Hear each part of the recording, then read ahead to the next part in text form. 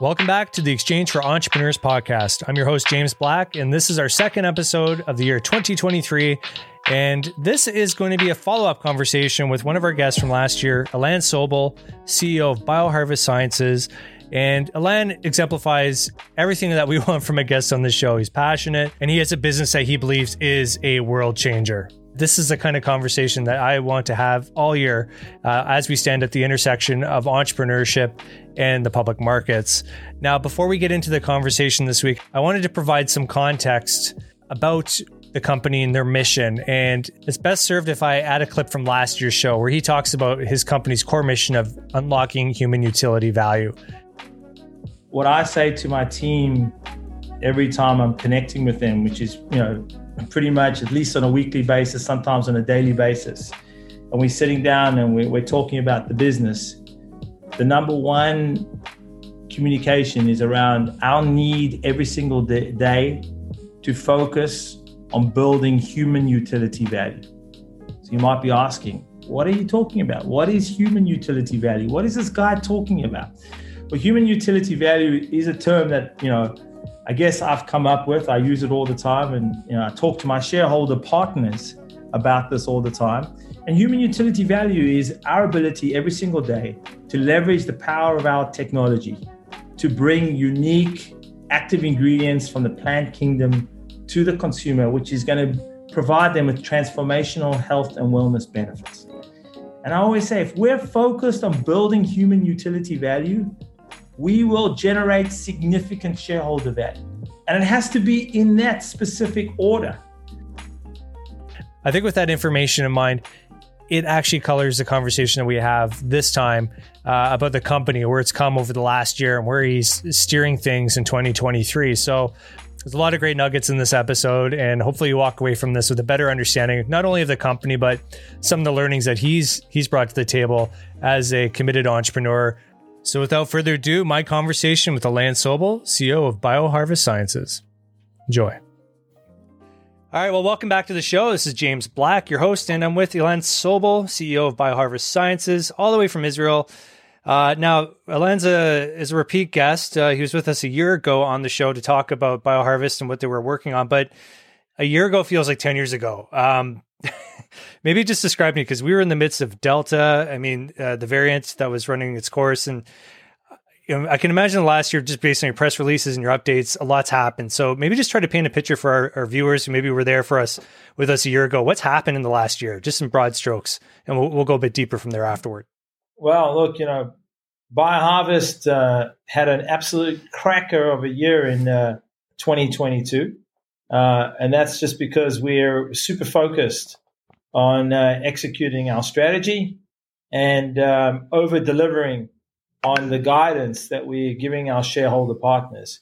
In 2022, the big wins for the business really were on our polyphenol antioxidant vertical. And as everybody knows, BioHarvest is a biotech company. We're the global leaders in plant cell biology.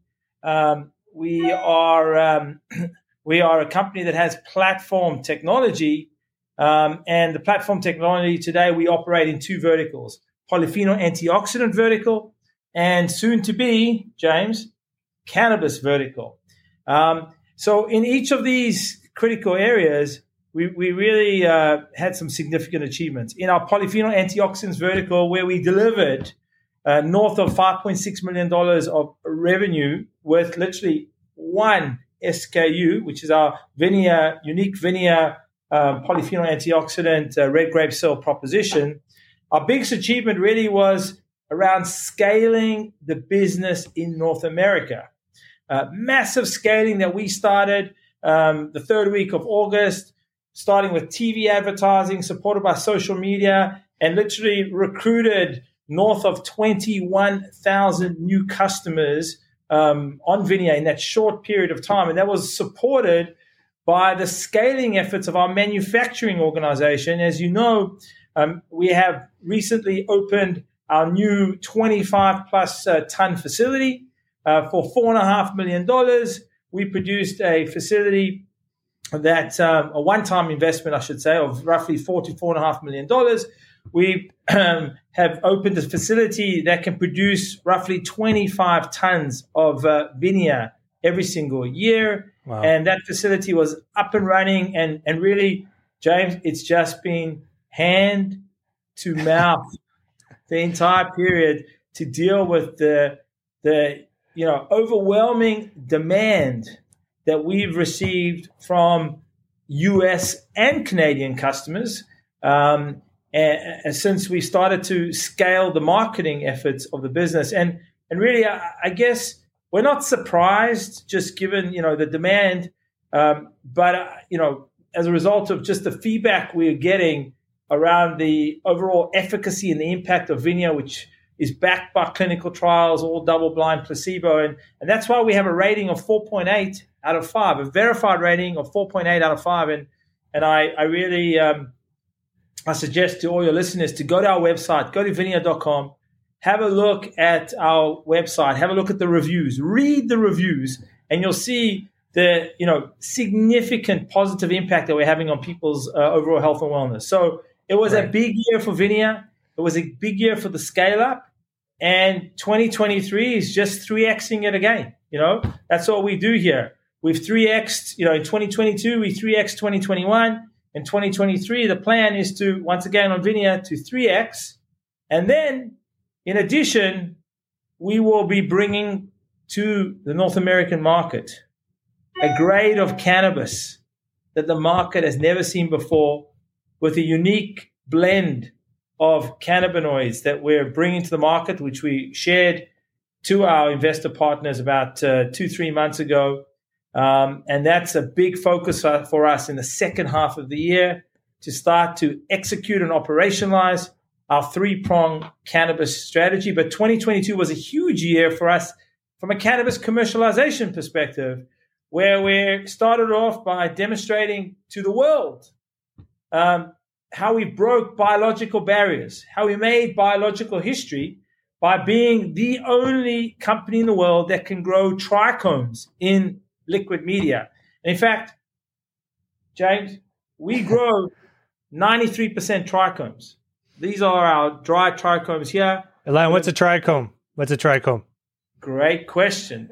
A trichome is a mini factory in the cannabis plant that actually sits on the outside of the plant. And it's the mini factory that produces the cannabinoids, the terpenes, and the flavonoids.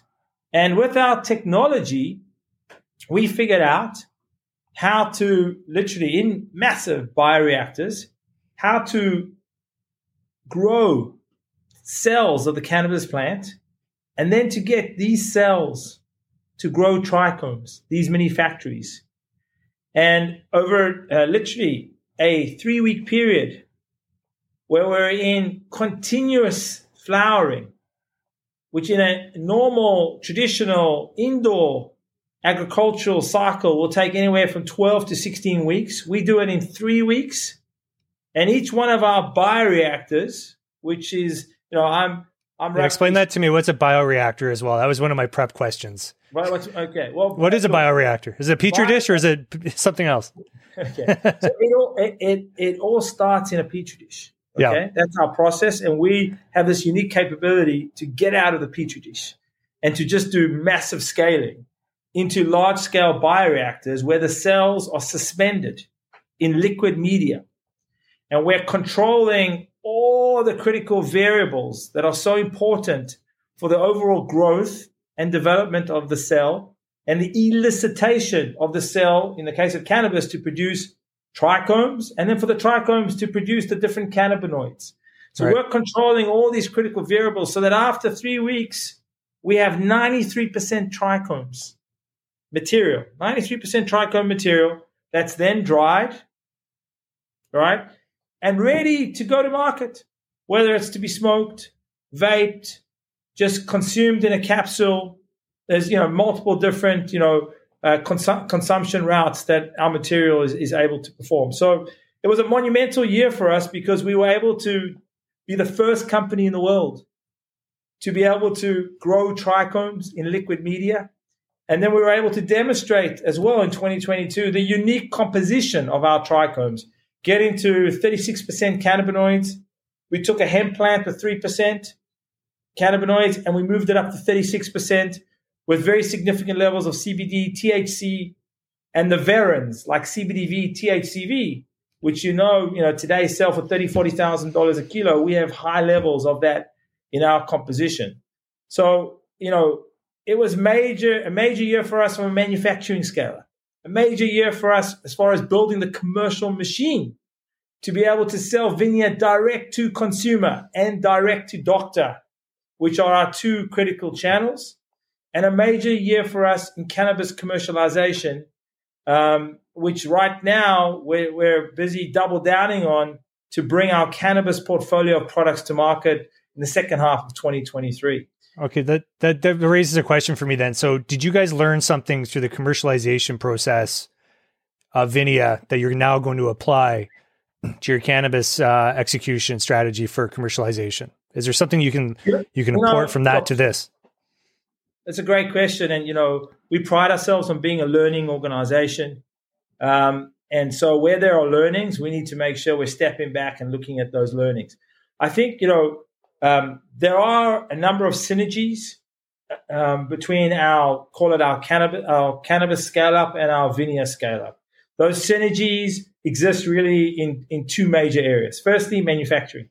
Okay, whatever improvements we do in driving scalability, in driving overall cost improvements on our technology, because it's a platform technology, cost savings that I drive on VINIA, and we really focus on doing that. They literally go straight across into cost savings on cannabis, which is why we can produce cannabis today, we believe, at by far the best cost per kilo at scale versus all other players in the North American market. So manufacturing, there's a lot of learnings.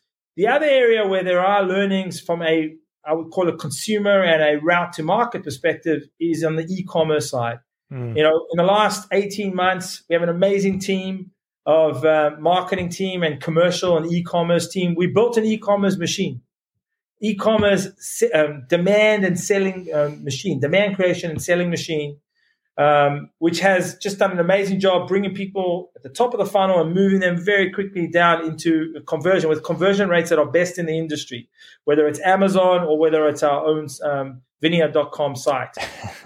So with those learnings, what it means now is with a customer base of north of 25,000 customers, and growing by thousands every single month, we're laying the pipes into the North American market for us to layer on other products. So one of our core strategies in the broader cannabis strategy is entering into the market with unique hemp plus premium products, with unique hemp-based cannabinoidal blends that the market has not seen before. That obviously in the US market, it's federally legal, CBD plus, and therefore we can push it through the same e-commerce machine and start to really leverage those learnings. Similarly, we're also developing products which bring the power of our cannabis proposition together with the power of our polyphenol antioxidant world, because they go so well together in addressing a number of critical health and wellness indications. So where there's synergy and learnings, we maximize. In other areas where there are not, obviously we have to, go through the learning curves. Right. So why do you guys want to be in the CPG side of things and integrate that far down the chain? Is it, I'll let you answer it, but to me, it seems like you could have just licensed out the technology or wholesale sold it, but you've decided to go direct to customer. What motivated you to do that, knowing full well your experience in a past life at Coca-Cola? It's actually a great question. So the choice, in routes to market, you have many different models. Mm-hmm. You have classic B2B models, right? Being more of an industrial product, an ingredient. You have direct to consumer. And, we had to make some choices. Now, we've decided to basically go, in the case of VINIA, to go with a strategy which is direct to consumer oriented. And I think that was the best decision that we made back nearly 3 years ago in Israel when we first launched Vinia. And in our first month in Israel, our first full month in Israel, we did roughly $100,000 in little Israel of sales orders. I really realized the power of going direct because you're able to control the entire consumer experience. You're building brands. You're maximizing margins. Remember, we're in business to change people's lives, but ultimately we've got to earn a good return for our shareholder partners. So your margin optimization is there when you go direct to consumer, and you can do that efficiently. And then there's the gift factor. And so, James, what I mean by the gift factor? The gift factor is really around direct to consumer. You get direct opportunity to get feedback from your consumers. Yep. Right? Whether it's emails to you, whether it's actual verified customer reviews, whether it's on the phone through your customer call center. And that's really why today, from feedback, and understanding our customer base exceptionally well, we realized after being in this business for 2 years that Vinia as a product was delivering significant benefits outside of our core cardiovascular claim areas, which are driven off the clinical trials that we've done in the cardiovascular space. And what we realized was the blood flow opportunity was so much greater given consumer needs around addressing major health and wellness challenges all related to blood flow. For example, we learned that there are many of our customers that are utilizing Vinia for health and wellness conditions linked to blood flow that we don't talk about because our clinical trials are not in that area. I'll give you an example. Erectile dysfunction. We understand today, and you can see it on Facebook, many people call us the purple pill. Because at the end of the day, our clinical trials demonstrated that after taking one capsule of Vinia, and in one capsule we have all the benefits of one bottle of red wine, no sugar, no calories, no alcohol, and the key benefits are derived from the piceid resveratrol. And in one capsule, you have the same amount of piceid resveratrol as one bottle of red wine, no sugar, no calories, no alcohol, plus a matrix of other polyphenols, including catechin, quercetin, anthocyanins, and tannins, with amazing solubility and bioavailability. And what we realized is that as a result of our clinical trials, which showed our ability to increase the dilation of one's arteries by 70% versus baseline after taking one capsule every day for 90 days. And with that increase in dilation of your arteries, you have way more blood flow in your body. And the more blood flow, the more oxygen and more nutrients going to the body's tissues and organs. So we started to get feedback that, wow, this product is amazing to address, call it sexual performance or erectile dysfunction, depending if you're coming in from a dietary supplement side or a disease side. And we started to understand that consumers were using it for that benefit. We started to realize consumers were using it for gingivitis. Gingivitis is a lack of blood flow to the tissue around your teeth. We started to realize that consumers were getting amazing benefits from Vinia as a result of Raynaud's syndrome. Raynaud's syndrome is a lack of blood flow to your fingertips and to your toes. So we started to realize, wow, the size of the prize and the opportunity isn't just around cardiovascular health and energy where we focused. And if you go to our website today, that's all we talk about. All right. And now it's a huge space. In the US, that's roughly a $10 billion opportunity. But that opportunity could be extended with more clinical trials based on the amazing feedback, this gift, going back to the gift of feedback from consumers, where we were realizing that our product was working in so many different areas that we hadn't really considered before. So as we move forward in 2023, we're now going to do the required clinical studies to be able to demonstrate with empirical evidence the benefit of our product in these areas. And then based on this, we will decide whether how we leverage these learnings into either new products or additional claims we start to make on Vinia, or even potentially to move up to look at the botanical drug route.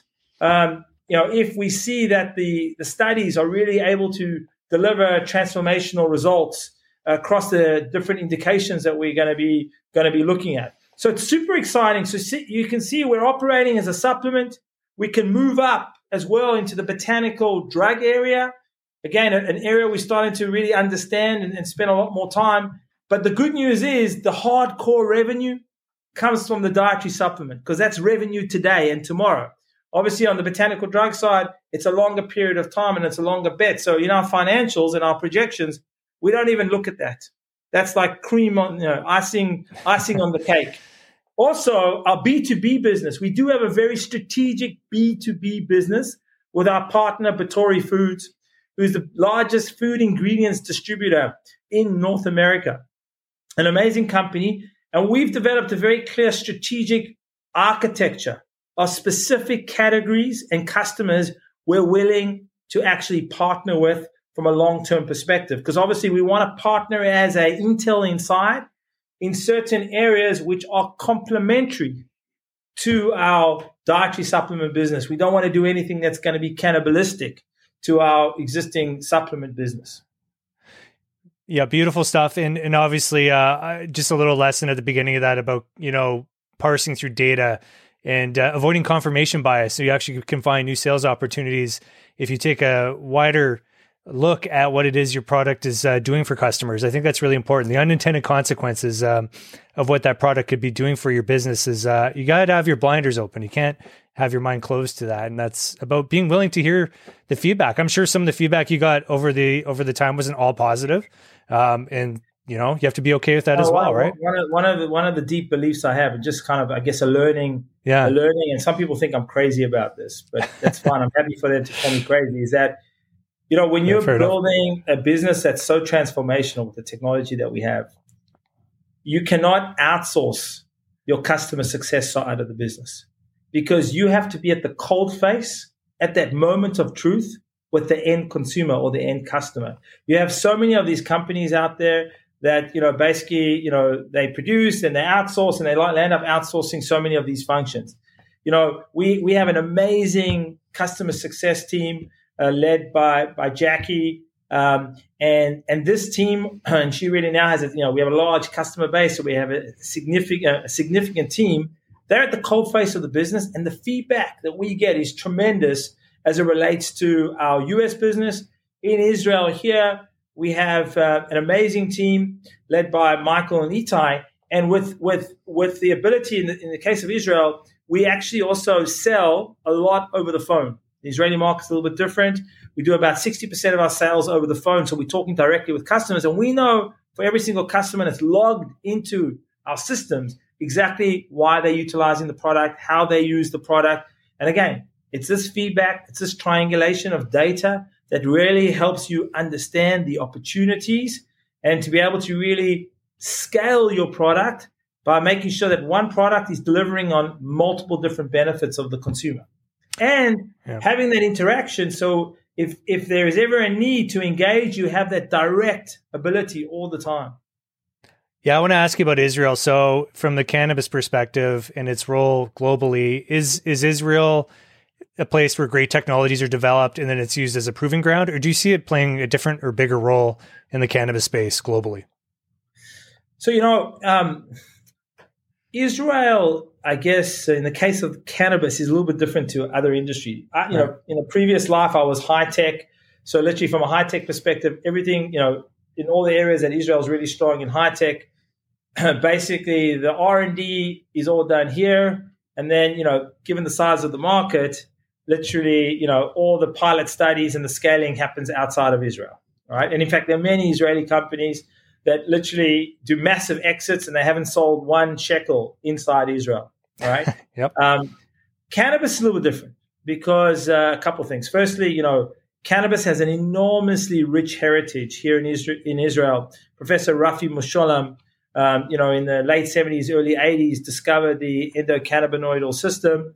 And as a result, there's really, a real pioneering spirit in the medicinal cannabis space here in Israel, and to be able to really push boundaries, whether it's in the area where we are, which is basically the botanical space, or in synthetic, or biosynthesis. You have the whole spectrum here in Israel.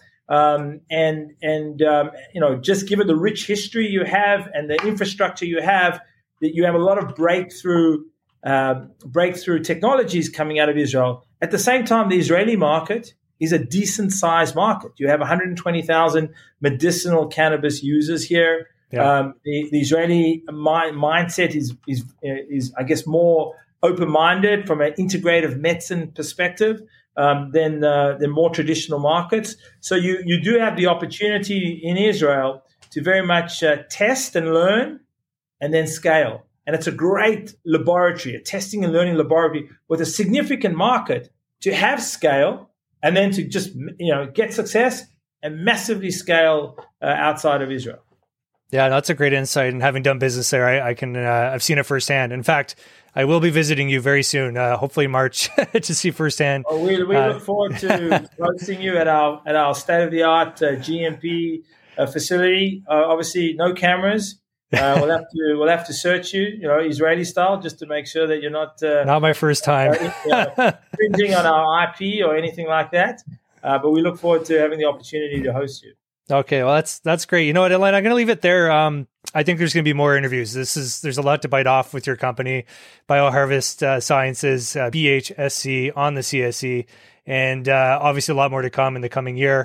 Hopefully with not so many deviations in the global market as far as conflict and disease. We can just get down to business and get things done. So once again, thanks for joining us on the CSE's Exchange for Entrepreneurs podcast. And once again, this is James Black, your host. Thanks so much for watching. Thank you again for listening to the Exchange for Entrepreneurs podcast, a proud presentation from CNSX Markets Inc., operator of the Canadian Securities Exchange. As a reminder, the viewpoints on this show do not reflect those of the exchange and are solely those of the guests and do not constitute investment advice. For more information about the exchange, its services, and listed companies, please visit www.thecse.com. Until the next show, thank you for listening, and don't forget to hit the like or subscribe button on your favorite listening platform. Thank you so much.